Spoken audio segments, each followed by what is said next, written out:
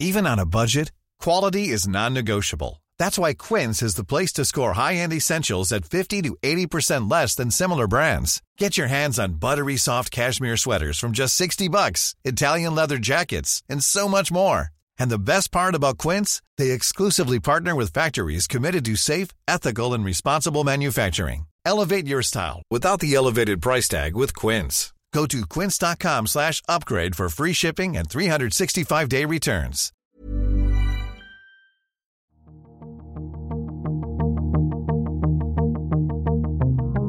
Hello and welcome to The Economist Asks. I'm Anne McElvoy, head of Economist Radio.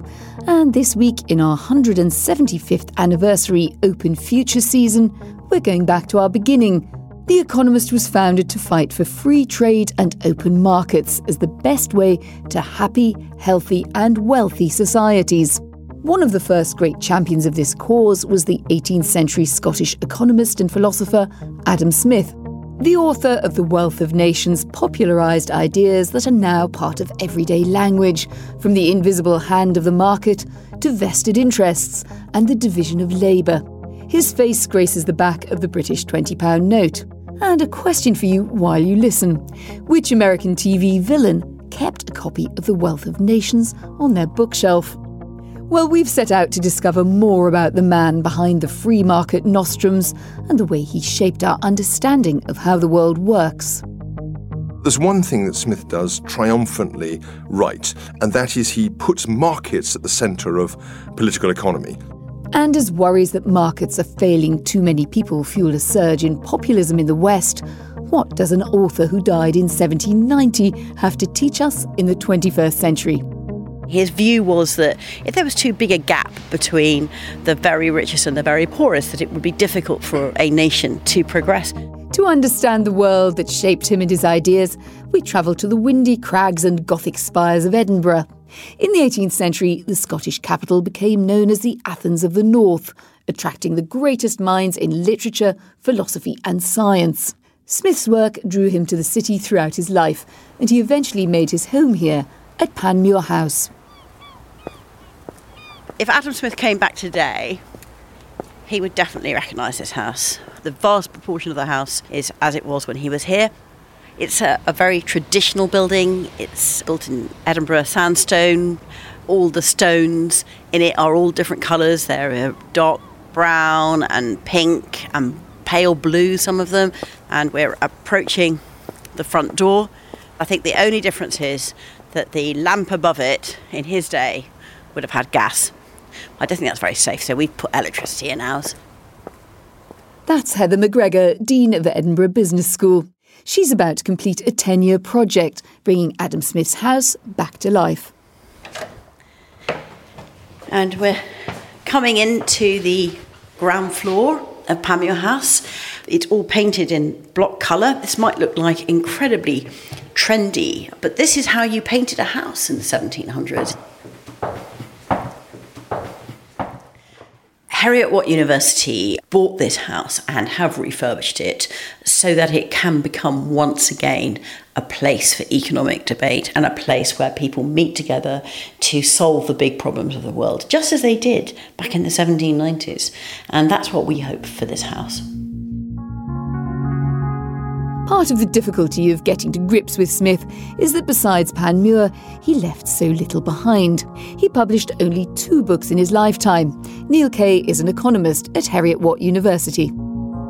Adam Smith was a perfectionist, which is why he left instructions to his executors after his death to destroy his unfinished works. Nowadays, people would regard that as a tragedy, but it was a reflection of the man, the perfectionist. He was a caricature of an absent-minded professor. He would walk from Panmure House up to Customs House, and people would see this strange person who, rather ungainly, would be talking in the air and gesticulating. So he was a strange and awkward person, but he loved the company of his friends. One of the things about Edinburgh in those days, at the time of the Scottish Enlightenment, was it was a rich broth, an amazing flowering of talent, literary talent, philosophical talent, scientific talent, all coming together around a very small, geographically bounded city, Edinburgh. One of the strange things about it was when he died, his death wasn't particularly remarked upon, which was surprising. So in some senses, the first reaction was muted. But then his message to the world became clearer and much more influential later. And he's now recognised as basically the father of modern economics.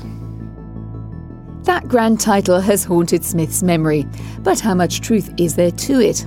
Jesse Norman is a Conservative Member of Parliament who writes about big figures in political thought. He's turned his hand to Adam Smith in a new biography. So how would he assess his significance? Some people say that Smith isn't particularly original and therefore he shouldn't be given that title. And it is true, as I've said, that many of his ideas can be found in other writers in different forms. But there's one thing that Smith does triumphantly right, and that is he puts markets at the centre of political economy. And I think that's an absolutely crucial move. And if we look at the reason why Smith is by far the most widely cited and influential economist, now dwarfing Hayek, Keynes, Marx and the rest of them, is because of that foundational move. So if he puts the markets more firmly at the heart of economics than other thinkers, give me an example of that. Where would we notice it? We notice it in his own work, first of all, in the discussion of the division of labour and the idea of specialisation and all of the benefits you get from markets in allowing people to exchange and trade and develop economic value from that. And what he pushes us towards is a very much more nuanced idea of how we should think about market exchange in present-day markets. And you can see that when it's working well in things like so-called hamburgers and haircut markets. Those are markets that are basically for consumer goods that get consumed and then thrown away.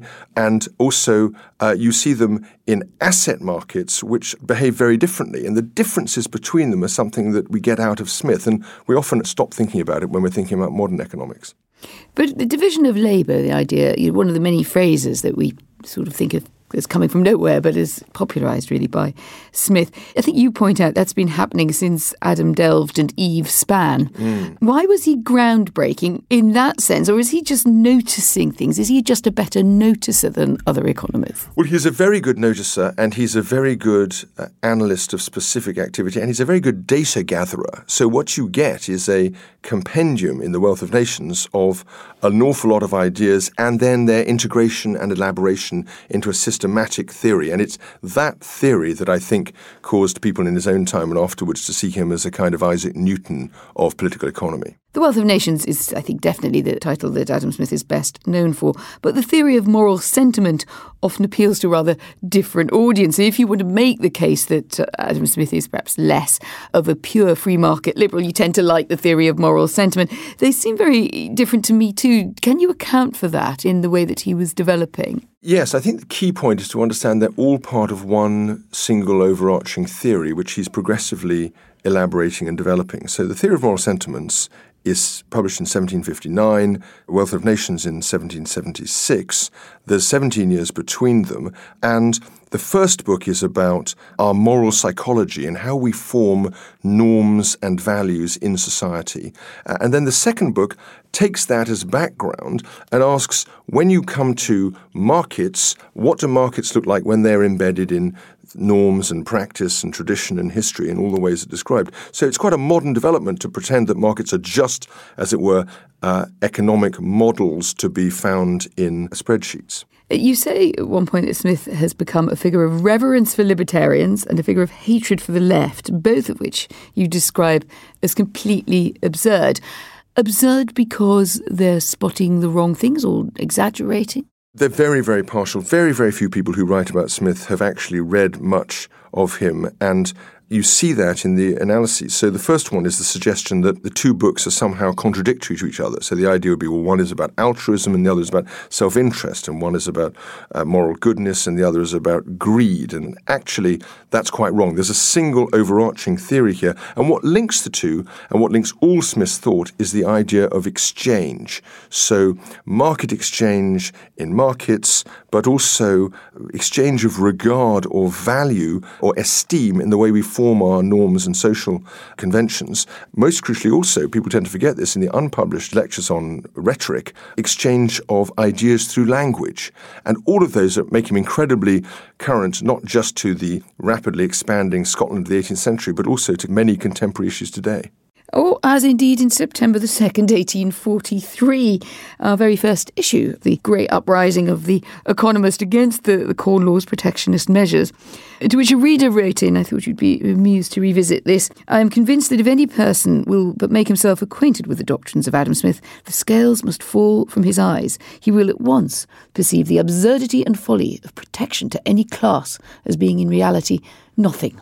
We quoted Adam Smith, I think, almost every week, or nearly every week, 1843 and early 1844. Tell us a bit about the relationship with The Economist. Well, it's such a good question. So Smith's reputation is such that by the time you get to the 1830s and 40s, where these issues of free trade are starting to become very pressing, that he becomes a cause célèbre in a way that he never was in his own lifetime. And then at the time of the centenary of Smith's Wealth of Nations in 1876, Bagehot himself says that the idea of free trade seems absolutely commonplace to us now, but was regarded as a wild superstition, as it were, until relatively recently. And of course, that just marks the change in temperament and sentiment. And of course, a lot of that has to do with the arguments that The Economist and indeed Bagehot himself were making. That is, of course, Bagehot, the great editor of The Economist and constitutional historian, who gave his name to our weekly column on British politics.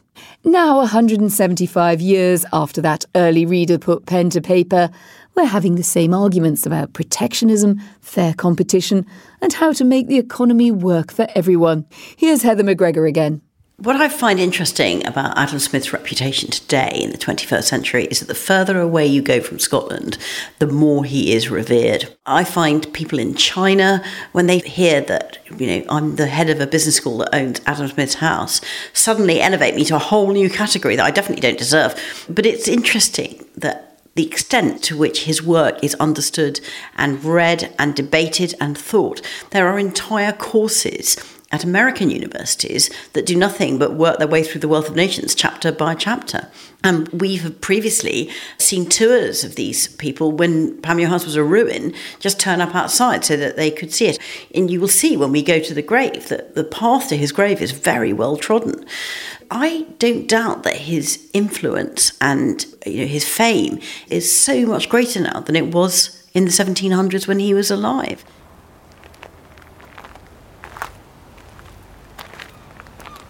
So we've just left Panmure House and walked for a short walk up the hill to Canongate Kirk. And it's in this churchyard that Adam Smith was buried when he died in 1790. As we approach it, you'll see that it's surrounded by railings. And there is his tombstone at the back in the wall. It says, "Here are deposited the remains of Adam Smith, author of The Theory of Moral Sentiments and Wealth of Nations. He was born on the 5th of June, 1723, and he died 17th of July, 1790.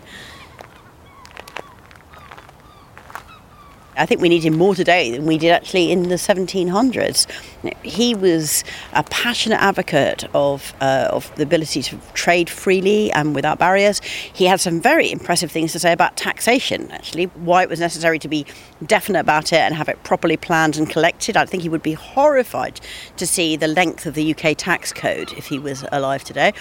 And he really had some interesting things to say about how nations should progress. I mean, his view was that if there was too big a gap between the very richest and the very poorest, that it would be difficult for a nation to progress. So all of these things are tremendously relevant today, 300 years later.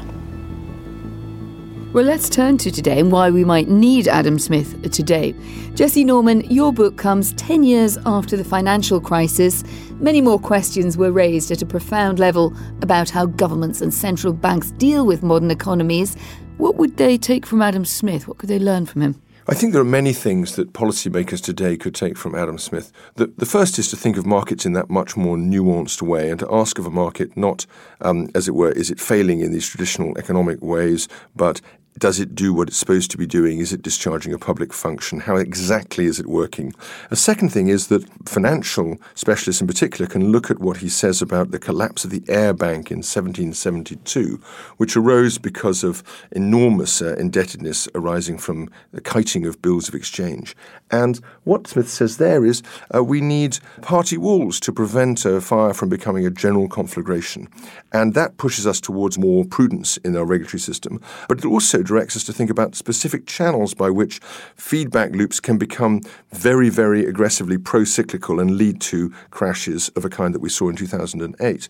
And finally, he lays out a way of thinking about crony capitalism that's very, very strong and pungent, whether we're thinking about excessive CEO pay today or the way in which the technology platforms can be potentially ripping off outsiders to the benefit of insiders. And what about the resurgence of protectionism in America? I mean, Donald Trump most often to be heard banging the drum for some form of protectionism. I mean, is that a sign that the world that Adam Smith foresaw, at least in the Anglosphere, is in retreat now? Well, it's certainly a sign that much of what we took to be the conventional wisdom about free trade is being questioned and overturned by politicians.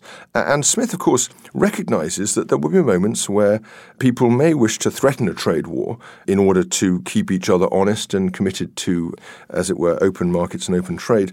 But he's perfectly clear that free trade increases equality and decreases economic value, and therefore a protracted war in trade would be very, very damaging then, in his view, as now, I believe, today.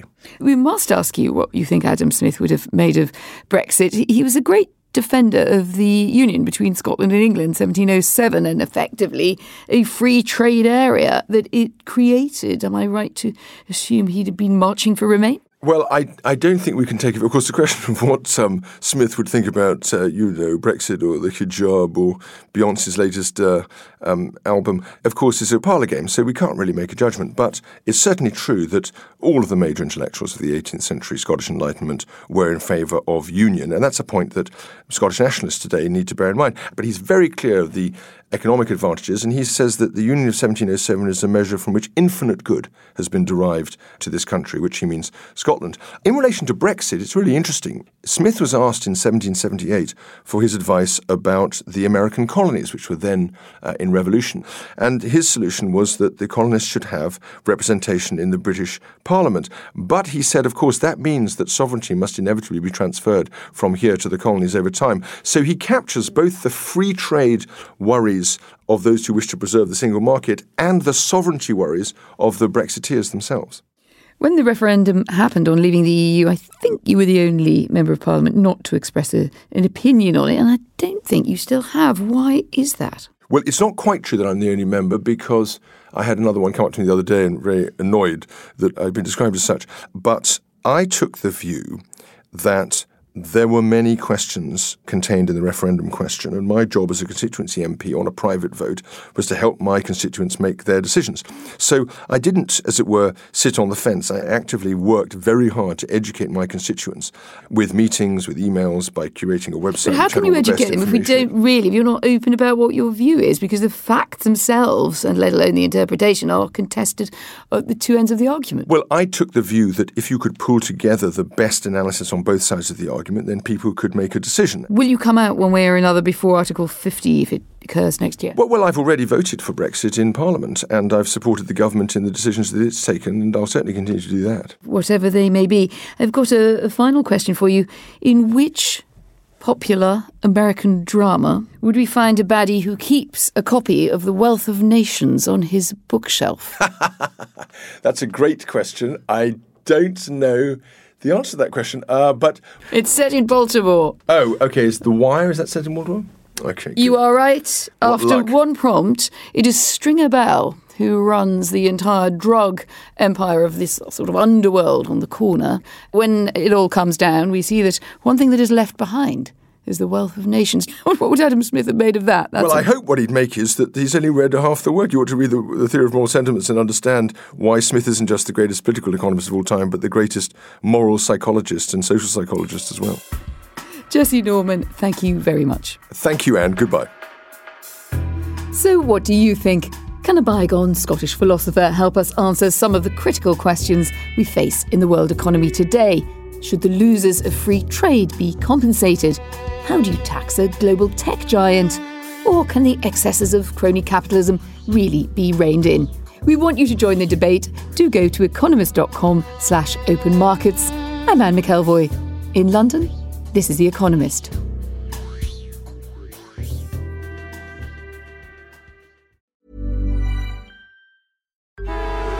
Traffic jams, tailgating, pile-ups. Ugh, the joys of driving. How could it get worse? The federal government wants to have a say in what you drive. That's right. The Biden administration's EPA is pushing mandates that would ban 2 out of every 3 vehicles on the road today. Don't let Washington become your backseat driver. Protect the freedom of driving your way. Visit EnergyCitizens.org. Paid for by the American Petroleum Institute.